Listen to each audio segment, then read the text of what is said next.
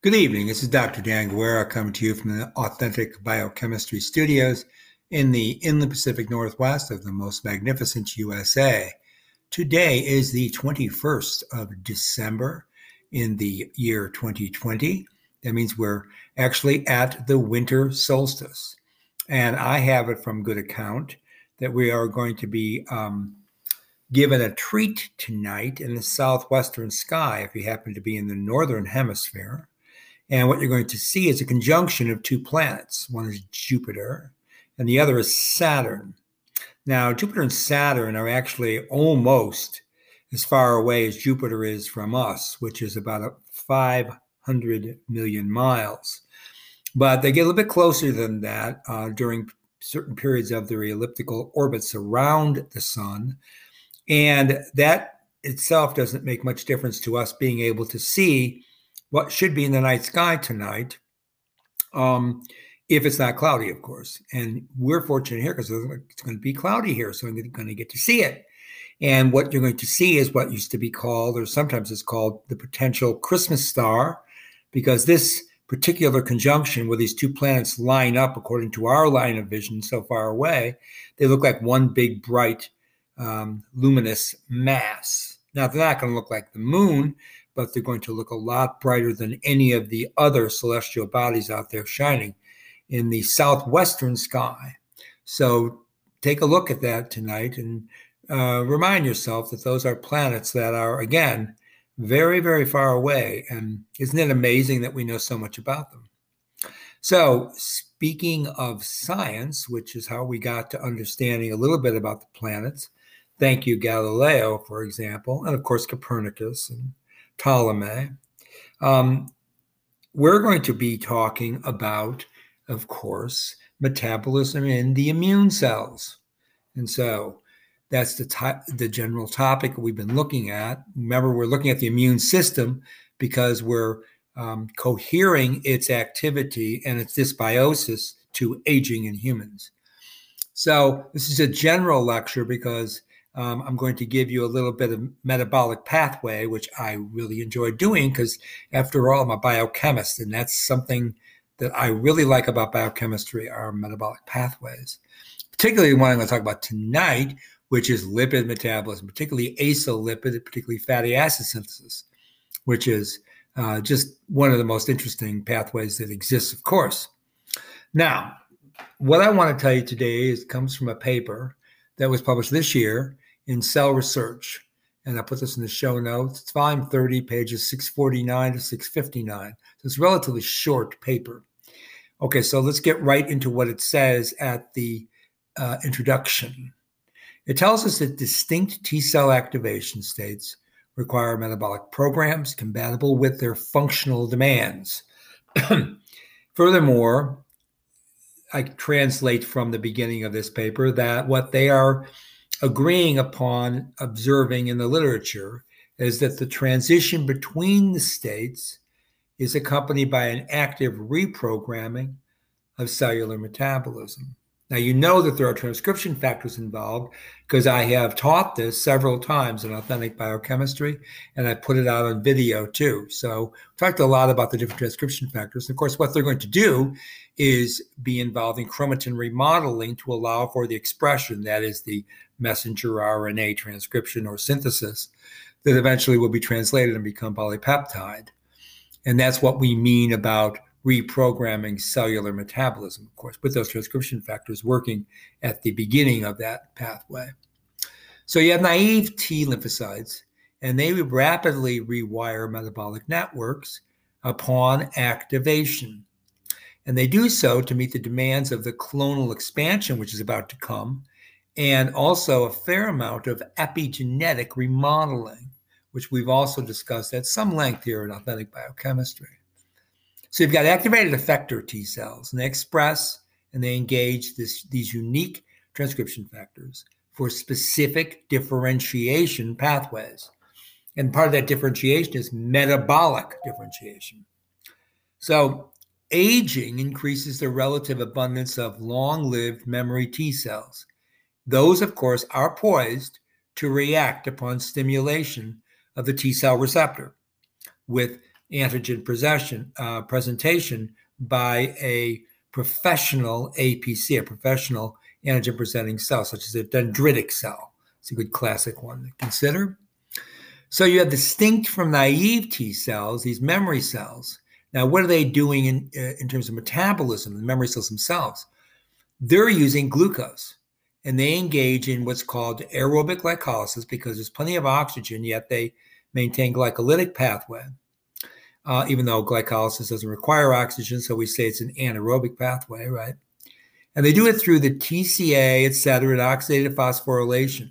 So they do it in spite of having the metabolic machinery to run the citric acid cycle, electron transport chain, and oxidative phosphorylation, all which are mitochondrial, because T cells indeed have mitochondria. Now, they don't do that to any significant degree at the early stages of T cell activation. I've covered that in the last couple of lectures. Now, remember that if you do run complete aerobic metabolism, you're going to do it in opposition to lactic acid fermentation. So when you have acyl lipids that are synthesized during the early phases of these pathways where glycolysis is functioning and a modicum of tricarboxylic acid cycle is functioning, you're actually poised to synthesize fatty acids because you can expel citrate from the mitochondrion with a reaction called ATP citrate lyase. You can actually start de novo synthesis of fatty acids and indeed other lipids, particularly cholesterologenesis. So you are poised to do this. So lymphocytes actually synthesize and store triacylglycerol. And they do so they can be compelled to be poised and then become activated when the T cell receptor itself is presented with an APC, MHC antigen moiety. Okay. So a little bit about fatty acid metabolism. What a shame, right? I mean, what I'm saying is I'm really happy we can talk about it. So you have two opposing, contrary and not necessarily contradictory pathways. You have beta oxidation, which occurs in the mitochondrium. Beta oxidation involves a fatty acyl-CoA, and you have to have FAD, flavonoadenine nucleotide, as an initial electron acceptor. And so as you oxidize the fatty acyl-CoA, you reduce FAD. You then generate an enoyl-CoA, which then is hydrated to a 3-hydroxyacyl-CoA, okay, making an L-beta hydroxyacyl group. That's the stereospecificity. And only that moiety then will react with oxidized NAD+. And this NAD+, of course, is acting as an electron acceptor. And you're going to synthesize NADH. So far you've made FADH2 and you've made NADH2. And now you have left, the product of those two reactions is beta-ketoacyl-CoA. Now, you react beta-ketoacyl-CoA with another mole of reduced coenzyme A called CoAsh, and you make acetyl-CoA, and the other product is fatty acyl-CoA, now N-2 carbons. So you're synthesizing 2 unit carbons in the form of acetyl-CoA during the beta oxidation of fatty acids within the mitochondria. Now, in the cytosol, it's quite a different story. It's a totally different pathway. You have a fatty acid synthase, and in most eukaryotes, not in plants, but in most eukaryotes, particularly in animals, and indeed in humans, you have a polyprotein FAS. This polyprotein fatty acid synthase, which I've also done lectures on in AB and in the VeraMed video lectures, so I won't talk much about the FAS system, only to tell you that it's a polyprotein with all of the biosynthetic reactions, the enzymatic activity to conduct fatty acid synthesis from acetyl-CoA. So the way that you start with this is that you have, let's say you're chain elongating a fatty acyl carrier protein because you're esterified to acyl carrier protein, which has a phosphopentadiene prosthetic group, just like the prosthetic group of coenzyme A, but you don't use coenzyme A during fatty acid synthesis because you're bound. The entire fatty acid is going to be synthesized within the polyprotein matrix itself. So it never sees the aqueous environment until you make, most commonly, palmitoyl ACP, and then transfer that palmitic acid, C16-colon-O, directly to coenzyme A for further metabolism. So the biosynthesis then, if you think about a preformed fatty acyl ACP, which has a CN number of carbons, you take malonyl-CoA, which is a 3-carbon, really important intermediate in fatty acid metabolism and in a lot of other metabolic pathways. Malonyl-CoA, so you do use CoA esters, of course, because it's all thioester chemistry.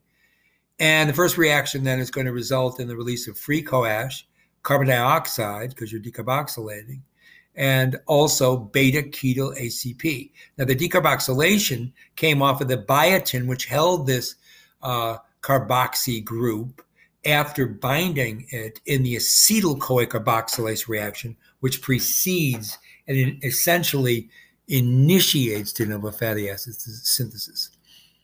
Now you've made a beta-ketyl acyl ACP, which you now go ahead and reduce using now NADPH. So the next reaction then, the NADPH is going to be the electron donor because you're doing a reductive biosynthesis. And you're going to generate a D-beta hydroxy acyl group. And indeed, you're going to generate 3D hydroxy acyl ACP. Chain length is now increased by 2 carbons, right? Now you're going to dehydrate, and an intermediate is going to look just like the intermediate in beta oxidation. It's going to be an enoyl, but not an enoyl-CoA, but an enoyl acyl carrier protein. Again, this is all happening on the backbone of the fatty acid synthase complex, which is cytosolic, again, in mammals. Then you do one more reduction, NADPH, again, is the electron donor, and then you generate a fatty acyl ACP with CN plus 2. So you've added 2 carbons, and it's fully reduced because you've carried out, performed those 2 reductions, both of which were using NADPH. Okay, so you have this phosphopentadiene group, which has a cysteamine end, which is an SH group, and then you have 2 CH2 groups, and then you have a nitrogen atom bound to a carbonyl, actually a keto function. Then you have 2 more CH2s, and then ultimately another nitrogen, and then at the other end of the molecule, I'm skipping on here for this phosphopentadiene prosthetic group, because you don't need to know those other carbons and where they fit exactly right now, but you will later. The other end of the molecule has a phosphate ester. That phosphate ester has a methylene group, which is bound to serine ACP, and the serine hydroxyl group is making the thioester there. So that's the protein version of the phosphopentadiene. The phosphopentadiene of CoA, the only distinction there is that you have a diphosphate there. So you have basically a adenosine diphosphate bound directly to that methylene group. Other than that, it almost looks identical. And then of course the adenine group makes it then what? A purine nucleotide. Coenzyme A is a purine nucleotide by definition. Okay. So think about now things working in the event mode. Glycolysis is going to generate NADH, and it's going to generate pyruvate. Pyruvate is going to move through a carboxylic carrier into the mitochondrial matrix. Pyruvate will be used to make acetyl-CoA via the pyruvate dehydrogenase enzyme we've talked a great deal about recently. And via pyruvate carboxylase is going to make oxaloacetic acid. Now that you've got OAA and acetyl-CoA, those are the 2 substrates for the initial reaction of TCA cycle called, of course, citrate synthase. Now you've made citrate. So as pyruvate moves in, citrate leaves. Now, the reason that citrate leaves and the TCA cycle isn't completed during de novo fatty acid synthesis is because the NADH levels are high. So because of that, the dehydrogenases in the TCA cycle shut down because they function according to the ratio, right, of NADH to NAD.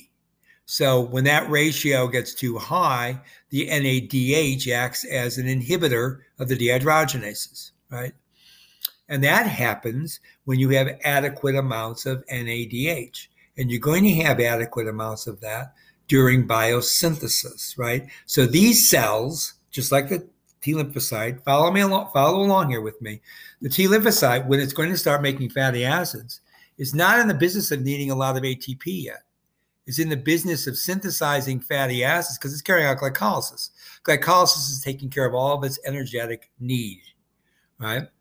So follow me through here. You get citrate now back in the cytosol. It meets up with the enzyme ATP citrate lyase, as I suggested to you, which is going to take ATP, hydrolyze it to ADP and PI to be able to break that same molecule again to its substrate components, acetyl-CoA and OAA, but now in the cytoplasm.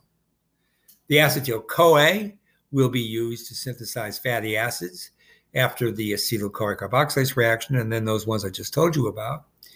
And then the OAA will be converted to malic acid so that you're taking the NADH that's made from glycolysis and converting to NAD. This is yet another way to recycle NAD.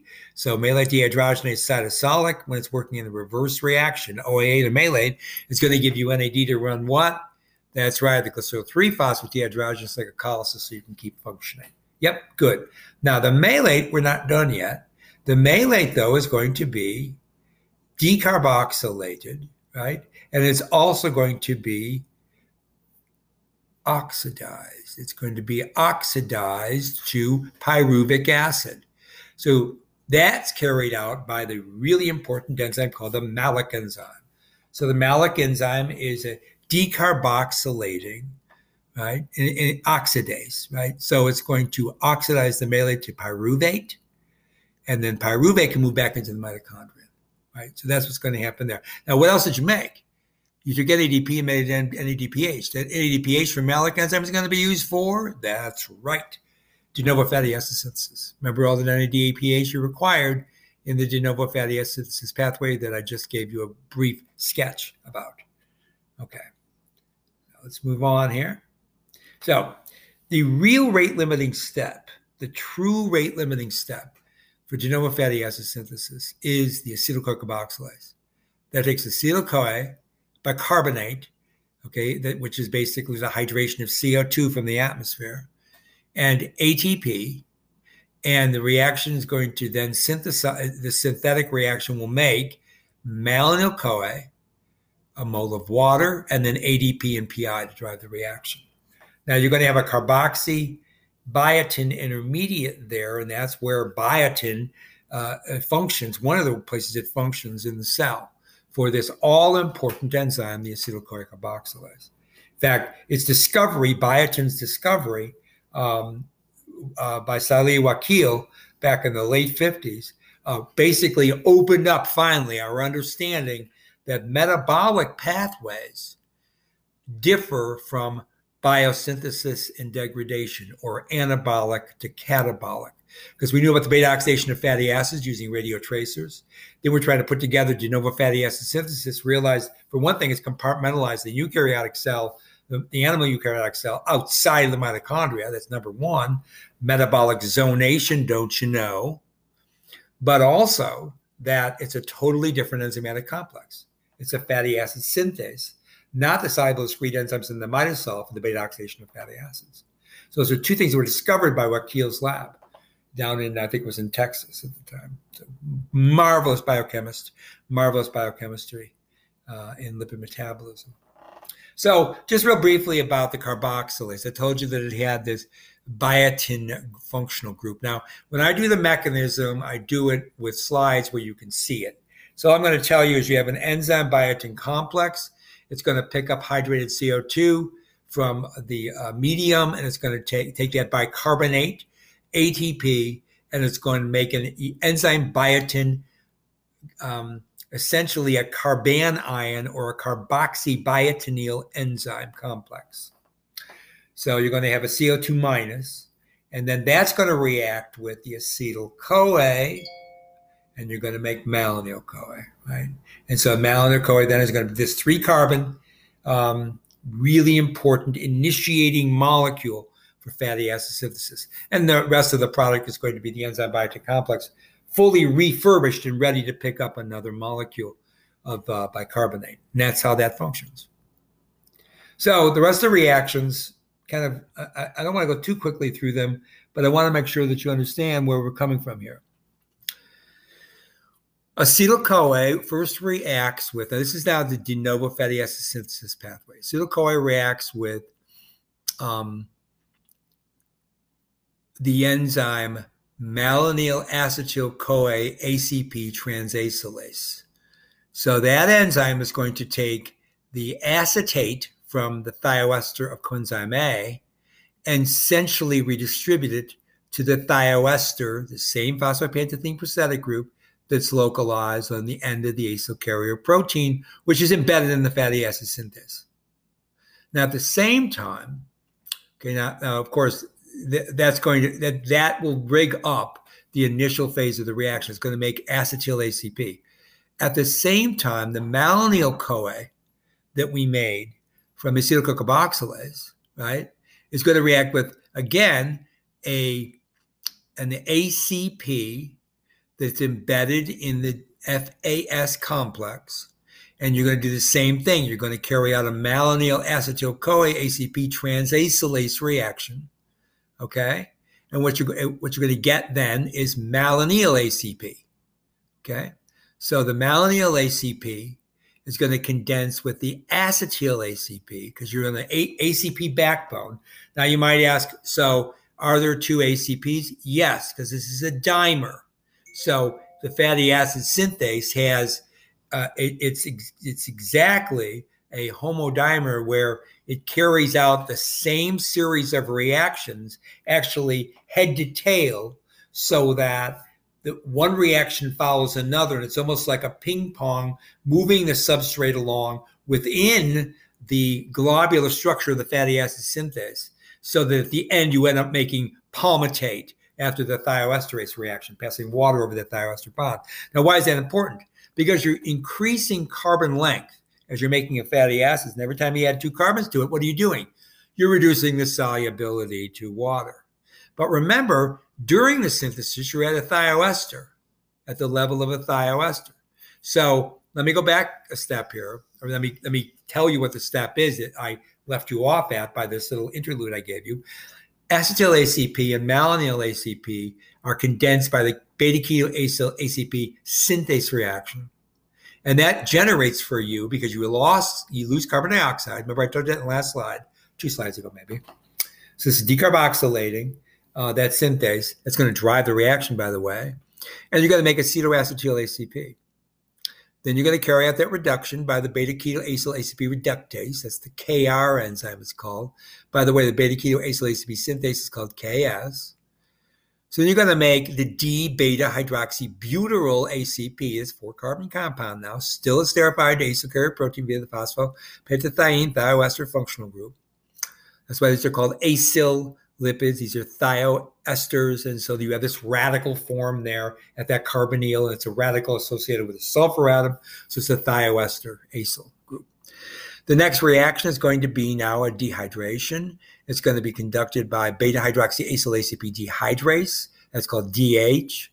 Now you've made an alpha-beta trans-butynoyl ACP. So you have a double bond now, and the structure of the compound, according to where 2 protons are located on either side of that double bond, are in trans configuration. And that's necessary for the very next reaction called the enyl ACP reductase, or ER, and that's where you use the second mole of NADPH.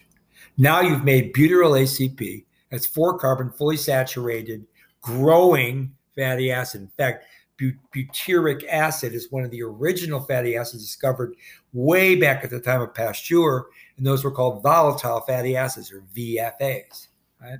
So anyways, butyryl ACP, you go through that same series of reactions I just went through, the beta-keto ACP synthase, the beta-keto ACP reductase, the beta-hydroxyacyl ACP dehydrase, and then the second enoyl ACP reductase. You do that 7 times, because you're adding 2 carbons at a time, and now you're at 4, so 7 more times. It's going to add the number of carbons necessary to make a 16-carbon fully saturated fatty acid, palmitic acid, still esterified to the phosphopentadiene thioester functional group on acyl carrier protein. Then you got to pass water over that bond, as I alluded to a few minutes ago, and that's the palmitoyl thioesterase, the TE, and you're going to make palmitic acid and free, now reduced SHACP to make another round to start the reaction over again. Okay, so that is a key feature of fatty acid synthesis, is this acyl carrier protein. Now, the reason I like to bring it up, not just because it's a really interesting way to conduct biosynthesis using a thioester on the backbone of a protein. So this ACP is a real small, actually very acidic protein when you isolate it in free form from plants or from bacteria. The reason I like to talk about these reactions, that was one of my initial phases as a postdoc, to study acyl carrier protein, in particular the malonyl-CoA-sp transacylase, which functions a little bit differently in plants as it does in animals. But basically, it carries out the same reaction, takes malonyl-CoA, makes malonyl-ACP. Only in plants, you have soluble discrete enzymes which carry out fatty acid synthesis, and they're not in the cytosol, they're in the chloroplast. So that's interesting. You still have metabolic zonation, but do you know what fatty acid synthesis is in the chloroplast, whereas it's in the cytosol and it's a polyprotein in animal cells? But beta oxidation still both occurs. Primarily, you also have the peroxisome carrying out some beta oxidation as well, which we've talked a lot about in authentic biochemistry, but that's not what I'm talking about here. The basic mitochondrial function, amongst all the other things it does, like the TCA cycle and the extra transport chain and oxidative phosphorylation, et cetera, et cetera, et cetera, it also does this beta oxidation, right? Okay. So that's a key feature of all this, really important biosynthetic pathways. So I'm going to stop there because I think I'm just about out of time. Yeah, I've got a couple of minutes. So I think I am going to stop here, because why am I telling you all this about fatty acid synthesis? This is happening in the T lymphocyte during the early stages of T cell receptor activation. That's happening in all kinds of other cells too, such as the liver and the lungs and the muscle, et cetera. So, all these places we talk about all the time. But we're keying in now on the cells that are in circulation, particularly T lymphocytes. I tell you that the TCR is activated by an APC holding an MHC antigen to trigger the TCR receptor that has already been educated not to be triggered by self-antigens, remember, okay? Clonal selection, right? After the recombination to synthesize the T-cell receptor and all that. And then remember, we're going to have a co-acceptor molecule, one of the CD moieties, and that's going to help turn the T-cell on, and yes, we're really on. So you're going to have two different systems functioning in that level for T-cell activation. But remember, during that phase when you're glycolytic and you're holding down by inhibiting the pyruvate dehydrogenase and you're doing some lactic acid fermentation, you're making enough energy to keep the cell going because it's not dividing or anything, but it's still able, because of that pathway, the shuttles I told you about, it's able to synthesize fatty acids, because that's what its business is. So storing triacylglycerol, getting ready for the big energetic requirement that's going to come down soon as you start doing what? Making pro-inflammatory, if this is a pro-inflammatory cell, like a T effector, such as Th1, Th2, Th17 cell. You got to be making a lot of pro-inflammatory, you got to do a lot of transcription, translation, you need a lot of energy for that.